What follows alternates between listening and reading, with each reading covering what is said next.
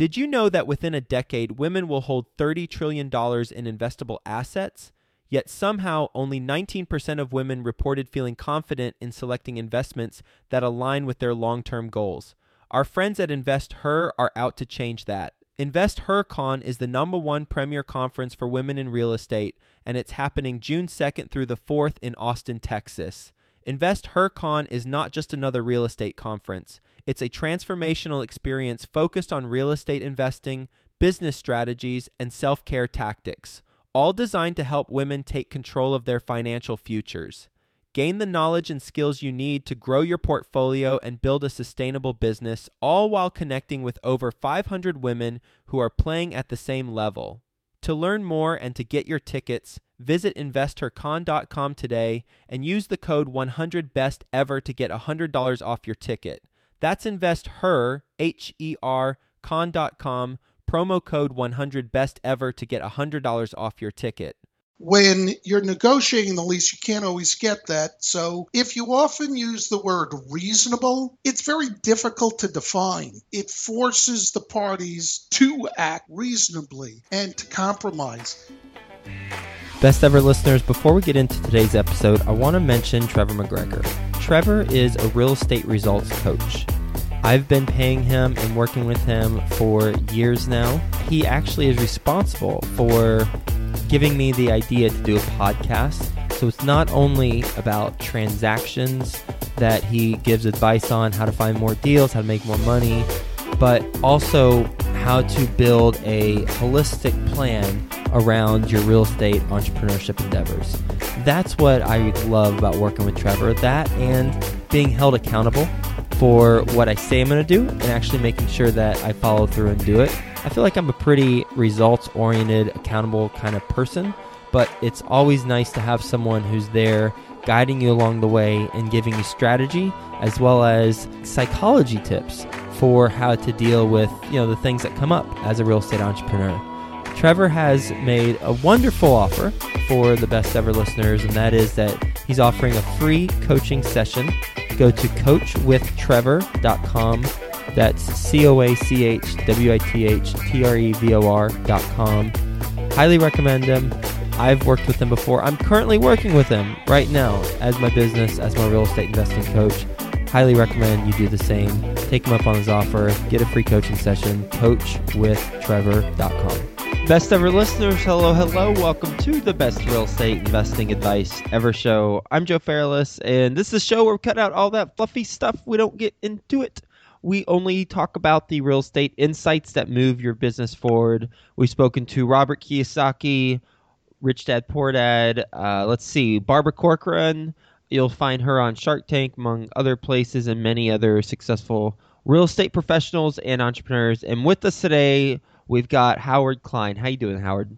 I am doing fine. How are you doing, Joe? I'm doing very well, my friend. And a little bit about Howard, and then he'll get into it. He has been involved in commercial real estate for over 39 years as an attorney, a broker, an arbitrator, and now a radio host and founder of CRE Radio and TV. He's been doing that since 2012. You can find him at his website as well as obviously on his radio show, but go check out creradio.com. With that being said, well, you know what? And he's based in Ladera Ranch, California. I want to put that in there because I know based on the research I've done, the state with the most listeners is California. So shout out to everybody out there in California. Not shut up, but shout out to everybody out there in California. With that being said, Howard, do you want to give the best ever listeners a little bit more about your background and what you're focused on now?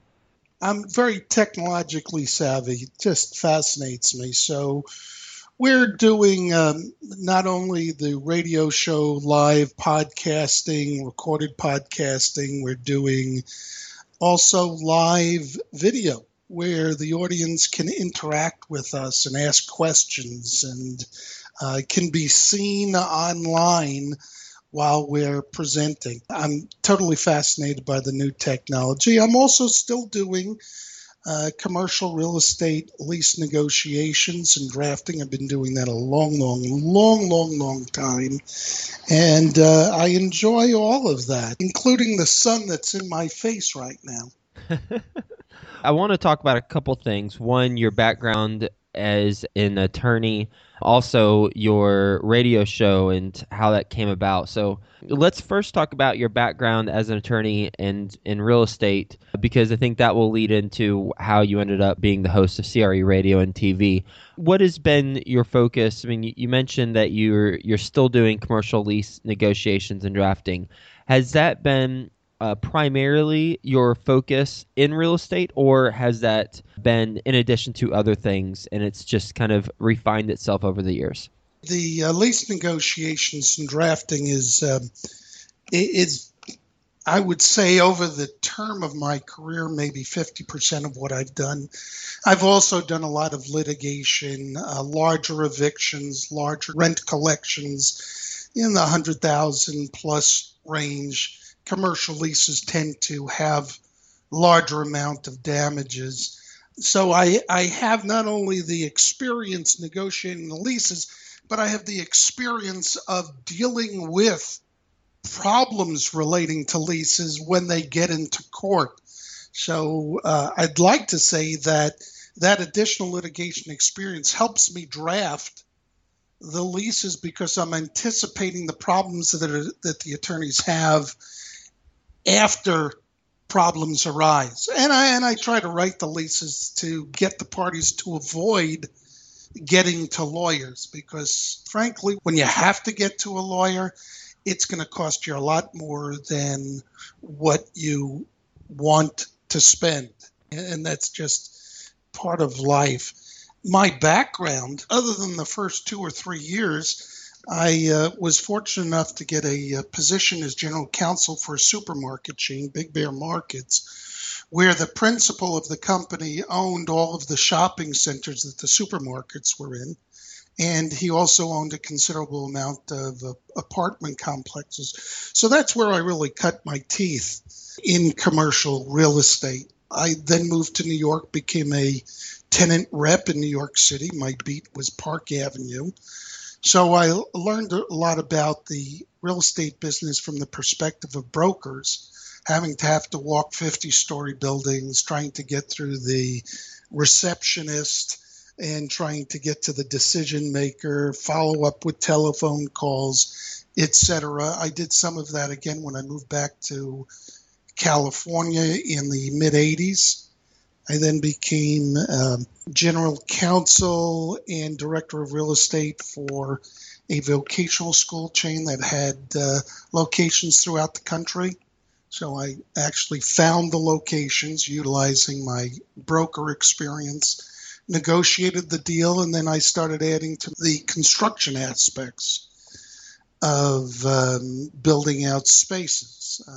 And it was always very interesting learning how different regions of the country handle leases and how the leases differ from location to location. And then I've had a number of other general counsel positions where I often dealt with real estate, and in my law practice where I've represented insurance companies in the RTC in the 90s, mostly lenders after they foreclosed. And most recently, I've done a lot of work for a major special servicer after they foreclosed. When you were referencing, anticipating the problems that are going to come up before they come up, that way, attorneys don't have to be involved as it relates to commercial leases and drafting them up. What are some of those problems that you're anticipating? Contrary to what a lot of other people like to do, I like to use the word reasonable in leases as much as I can. It really depends upon who I'm representing. If I'm representing the landlord, often I like to use words such as in the landlord's complete discretion, complete unfettered discretion. So the landlord could do whatever they want to do, and that's the general concept in that language. When you're negotiating the lease, you can't always get that. So if you often use the word reasonable, it's very difficult to define. I believe that it forces the parties to act reasonably and to compromise and get things done, because if they don't act reasonably, they take a major risk walking into court and having the judge tell them what the judge thinks is reasonable. And that's usually how I advise people when I use the term reasonable and when they come to me after there's a problem. It's like I tell them, okay, here in the lease it says the parties need to act reasonably. What do you believe is reasonable? Now, what do you think the judge is going to say is reasonable? It actually tends to, I think, get the parties to resolve their issues without going to court, which is really the ideal. Just to make sure I heard it right, which I think I did, that's if you are representing the entity or the company that's leasing it from the landlord, right? That's usually the position that you're in.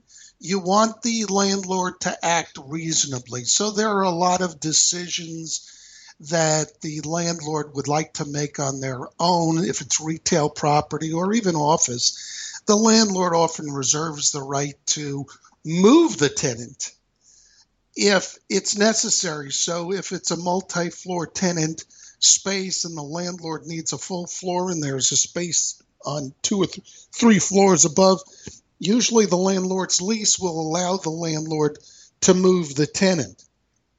And there's some discretion that is often given to the landlord. Well, in that particular case, I don't want the discretion. Maybe that's not the best example, but I always want the landlord to act reasonably.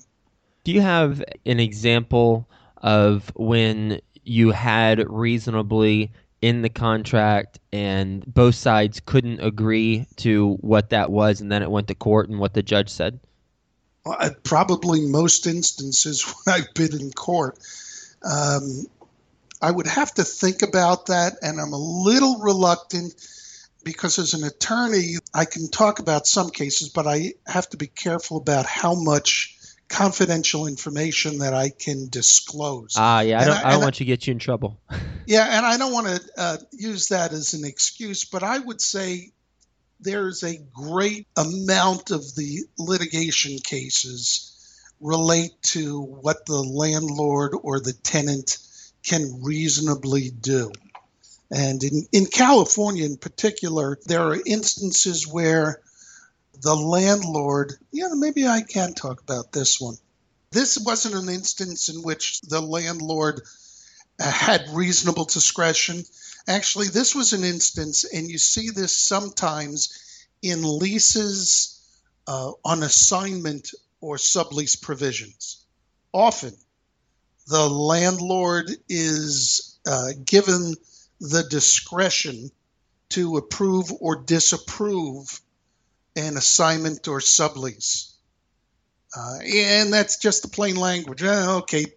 But usually the language is that the landlord has to either approve or disapprove reasonably, which is kind of difficult. In court, we have some general guidelines that we like to fit within, such as whether or not the finances and the income of the assignee is as good, if not better, than the assignor. But we had a situation in which the landlord, and this is unusual, would approve only within its complete discretion. And the landlord could just say, no, I don't want this kind of tenant. And my tenant their business was losing like $75,000 per month. And they tried to propose 2 or 3 replacement tenants whose finances were better than the particular tenant that I was representing. And the landlord kept on turning it down and wouldn't give a reason. He said, I don't have to give you any reason. It's in my complete discretion. So we stopped paying rent. The landlord ended up terminating the lease and then sued my client for rent through the end of the term of the lease. Unfortunately for the landlord, the problem was that his remedies were statutory remedies under those circumstances. You can get future rents, etc. And those statutory remedies required the landlord to mitigate its damages. So as soon as the landlord terminated the lease, we moved out, and then we presented the same tenants again. And while the lease said that the landlord did not have to act reasonably, the statutory obligations said that they did, and they wouldn't be able to collect damages. And we resolved the case that way.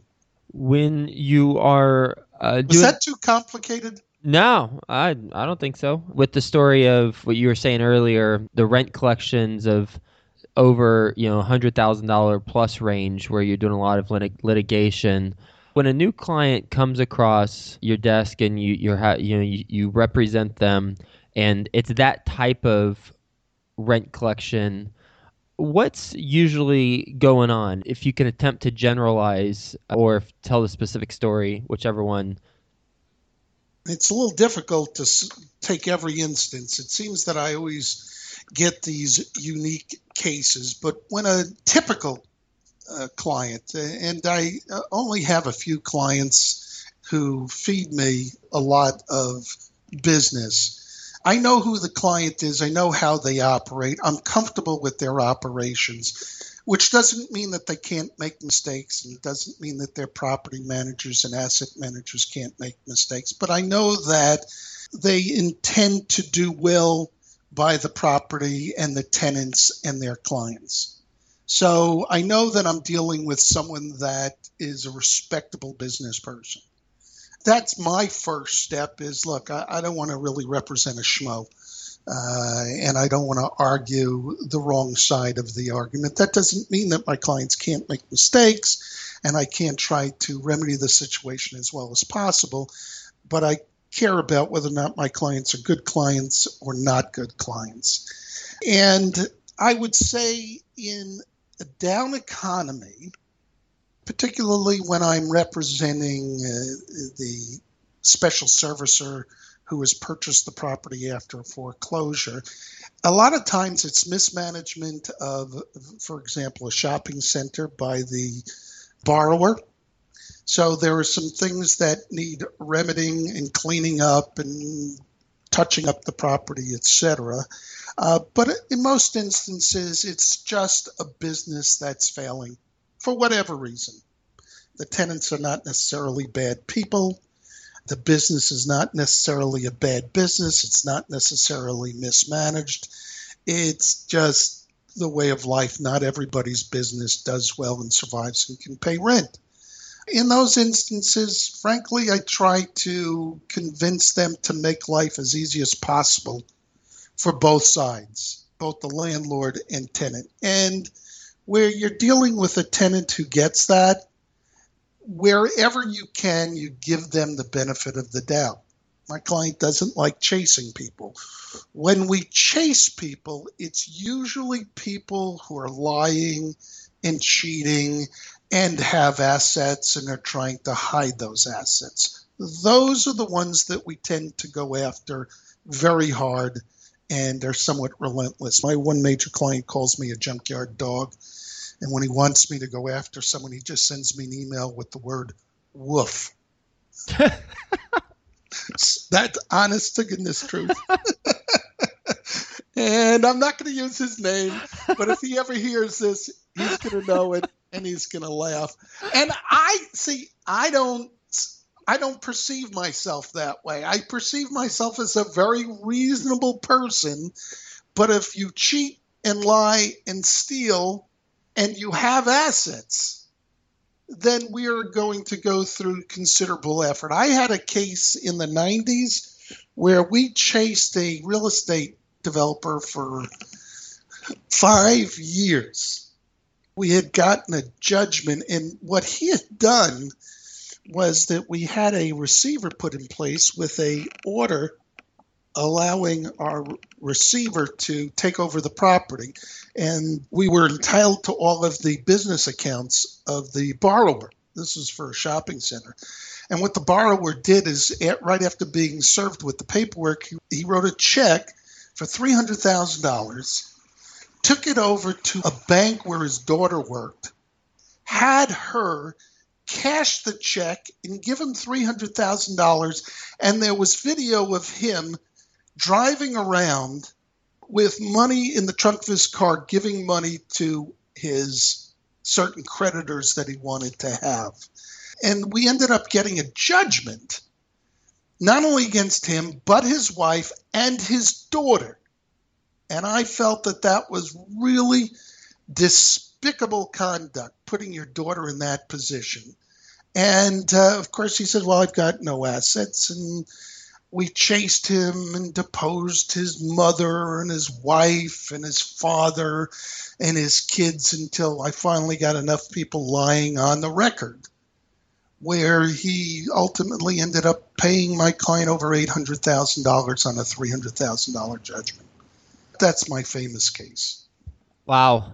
That's fascinating just to hear the dynamics behind that. And with $800K on a $300K case, is that just attorney fees plus what? Attorney's fees, loss of business? Well, it's attorney's fees, it's interest at the rate of 10% per annum. And when you renew a judgment in California, you actually, after a certain point, you actually compound your interest. So if you accumulate another $200,000 worth of interest and then you renew your judgment, the new 10% interest is on the principal and the interest that had already accrued. And he deserved every bit of what he got. And see, in that particular case, I'm not sure how much my client spent. Actually, I know how much they spent, but I'm not going to say it. But they spent a considerable amount of attorney's fees chasing this guy for 5 years, and they wouldn't have done that unless we honestly believed that we were going to collect, not just chase, and that this was the kind of person that deserved it. And while this was a big company, big companies are run by human beings, and human beings have emotions, and that's part of the dynamics of chasing someone. Based on your experience, what is your best advice ever for real estate investors? Well, I have two advices. Try to avoid getting in litigation. Sometimes you have to, and I've made half of my living doing that. It will always cost you more than you want to spend. And the other thing is, over the last 5 years, I've been doing a lot of work post-foreclosure, for the buyers of foreclosed property, which are usually the lenders. And the scariest thing that I've seen from leases that were written from about 2000 and on was there was a general philosophy that you just buy the property and you will make so much money as property increased in value. You didn't have to worry about due diligence and the specifics and how solid the tenant was and whether or not the business of owning the property made financial sense. And of course, when the downturn occurred, people who didn't pay attention to sound business judgment, people who didn't do due diligence on properties, they may have bought a property and never looked at any of the leases, never looked into whether or not the tenants were of any value whatsoever. Those were the borrowers who failed during the downturn. And I can't tell you how many leases I saw where they got a guarantee for the lease and the guarantor lived in China and had no assets in the United States, or lived in Korea or India. And this perhaps is where it helps, where you have a litigator who helps write the lease. Look, I know that a guarantor who lives in China and has no assets in the United States, the likelihood of ever collecting is... I know that too. Yeah, well, these people... I don't need to pay you. I realize that too. I guess it's just like looking for it, right?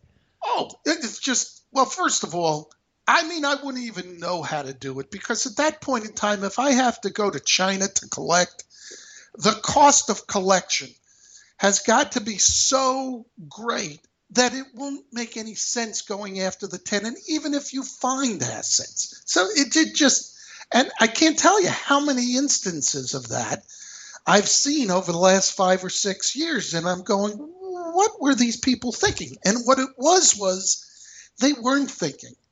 They just signed a lease, money was coming in, and I'm not going to worry about, well, why have a guarantee if it's worthless?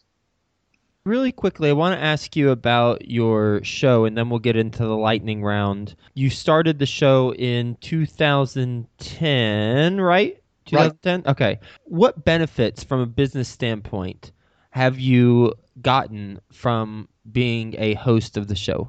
The major benefit is associating with people of influence. And secondarily would be the knowledge that I've gained from interviewing other people with a great deal of knowledge. I have met, as you all know, you meet a lot of people, and just meeting and being known by a lot of people will ultimately have a benefit to you. There's the direct benefit, if you work on this, of getting additional business. I'm a huge fan of social media. The thing is, with my radio show, we really made it a standalone project. Originally, the idea was for me to interview people, and once I'm talking with someone, I'd go, they're mine, they'll become a client. But after the first 2 or 3 months, we decided that this was going to be a profit-making operation, and we weren't going to use it to get legal business for me. And now, actually, I'm beginning to do that. So normally you would have had this transition from meeting people to business. And I think if you do it really well, and you could probably speak to this better than me, if you do it well, you will pick up lots of business. And I know a lot of real estate people who do videos, and Alan Buchanan is one in particular. He does Tuesday traffic tips, and he's gotten a bunch of people just from other brokers in other states that he's associated with through social media. So the radio business, if handled properly, can bring you in business, and it just gives you good contacts. And if you're a broker, having contacts is the ultimate. You ready for the best ever lightning round? Sure. All right. First, a quick word from our best ever partners. Do you want to learn more about turnkey property investment? Then I would go check out ohiocashflow.com. The founder, Angelo Remora, has been on the show multiple times, both for Situation Saturday as well as sharing his advice. You can check out his advice, episode 52, and you can check out his Situation Saturday, where he talks about some mistakes he made in episode 410.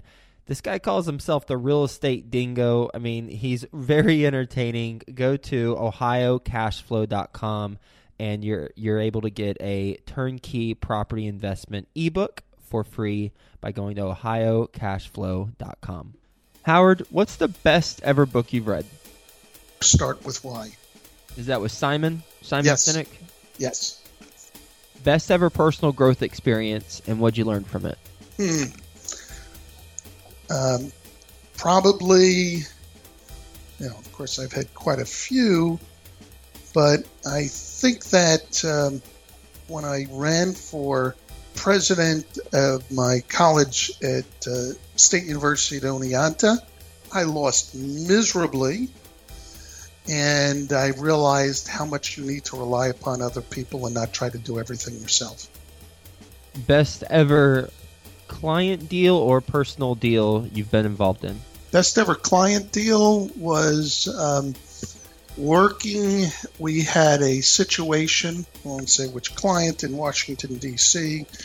with the Department of Education. And I went out and found 2 law firms. I also used both law firms and personal experience to coordinating getting to the right person. And we actually met with Wendell Wilkie III, who was at the time the Director of Education, or the lead counsel for the U.S. Department of Education. Using these people, we went in, we planned out our meeting. We had one meeting with these people. I had these brilliant attorneys who made me feel inadequate because they were so damn smart. And we walked in. We got exactly what we wanted when we walked out. And we all looked at each other after we walked out of the building and said, that was perfect. Perfect. It couldn't have been better planned. And what I realized was, although I probably wasn't as smart as these great lawyers, I was the one who put it all together. And so there was a reason for me to be there. Best ever way you like to give back? I like helping people. I think that what you're doing is exactly what I like to do. You associate with other people. Interviewing me, it helps me and it helps you. And you're the one who tracked me down, and most likely we'll have you on my show. And I think that's a lot of what social media is about, is if you go out and you help others, it's going to come back. What would you say is the biggest mistake you've made in real estate or, in any of your ventures professionally? Biggest mistake? Well, I don't know that it's the biggest mistake, but I jokingly refer to how not stupid, but how wrong I can be. And some people think that I'm a pretty smart dude, but sometimes I could just be so wrong, it's earth-shattering. I had a client who had a coffee shop. This was, around 1991. And the shopping center was doing very well, but the coffee shop didn't do well. So we got rid of the coffee shop, and they were finding a replacement tenant. And they tell me that they've got this new coffee vendor that is kind of, just have this big business of coffee houses all over the place. And he told me what it was. I looked at the plan and I said, this is the dumbest thing I ever heard. And of course it was Starbucks. It was the first Starbucks in Orange County. And to this day I go, how could you have been so wrong? Well, I guess now I have to ask, throughout our conversation today, is there anything perhaps that you've been so earth-shattering wrong about that we should do the opposite that you're mentioning? Maybe never use the word reasonable if we are if we're not the landlord, or if we are the landlord, always use the word reasonable. Well, I don't think the word I don't think there's a hard fast rule to using it. Right. And that's the problem that I have with, is that I have to sit down, I have to understand the client, and I have to understand, whether the client is the tenant or the landlord. I have to understand both sides before I even delve into using that word. Because if you use the word reasonable and you know that the other side is never going to be reasonable, then maybe you just don't want to do that. So there's a caveat to that. When I recognize the things that I do well and the things that I don't do well, I have a very inquisitive mind. And I'm always chasing the shooting star passing by, as one friend calls it. So I'm always learning new things. And you've got to live your life learning new things. But when I read the book, Steve Jobs, one of the things that I recognized, and I say one, that the differences between Steve Jobs and myself was that Steve Jobs really had the ability to focus on 2 or 3 things and get them done. And I have a tendency to move on. I have a tendency to go, wow, look at that great idea. So I have to work at great ideas and sticking with them. And that's what I would recommend, is always be open to new ideas, but remain focused. That's great. I love that. Well, Howard, you certainly have stuck to a lot of great ideas. I mean, clearly throughout your decorated career, and then also launching the radio show, CRE Radio and TV. Before I talk about the things I've learned in our conversation, what's the best ever place the best ever listeners can reach you? It would be www.creradio.com. Well, thank you again for being on the show and sharing your advice with the best ever listeners. And boy, I just love these stories. I could just I could just come to your office and sit down on the floor Indian style, and then you just start talking and telling me stories. I just eat this up. Really enjoyed the insights and the learnings behind the stories. We talked about the word reasonable, using that in contracts at your discretion when it makes sense. Disclaimers are out there, but the end result is that typically can be a benefit and help avoid litigation, and really encourage both sides to figure out the solution so that they don't leave it up to interpretation for the judge. And that ties into one of your pieces of best ever advice, which is try to avoid getting in litigation. This is applicable to not only commercial leases, but any type of real estate, or quite frankly, life, probably, because it will always cost you more than what you want to spend, as you mentioned. And then the power of having a platform like you've created and meeting people of influence and learning and connecting. And I love how you got into, at the very end, your really self-reflection and the advice that you have on work on great ideas, but also make sure you stick to them. So keep your eyes open for different opportunities, but stay focused on certain things that can take you where you want to go. And that ties into your best ever book, Start With the Why by Simon Sinek. Wonderful TED Talk. If best ever listeners, if you haven't seen it, then definitely you got to go watch that, and then you'll go buy his book. I haven't read his book, but I've listened to the TED Talk, and I shall buy the book as well. So thank you again. If you'd like to, I can give you the book as a gift. It was earth-changing for me. It really was. Wonderful book. Well, appreciate it. And best ever listeners, go listen to creradio.com. Go to his website. You'll hear some amazing interviews. You'll see how snappy of a dresser Howard is. It'll put a smile on your face, that's for sure. And you'll get a lot of really good information as well. Thanks for being on the show, and have a best ever week. We'll talk to you soon, Howard. Yes, thank you very much, Joe, and thank you for having me as the interviewee. It was a nice change of pace for me. And let's make sure we get in touch, and I have you on my show, and I have a link to this interview. Sounds great. Do you want to learn more about turnkey property investment? Then I would go check out ohiocashflow.com. The founder, Angelo Remora, has been on the show multiple times, both for Situation Saturday as well as sharing his advice.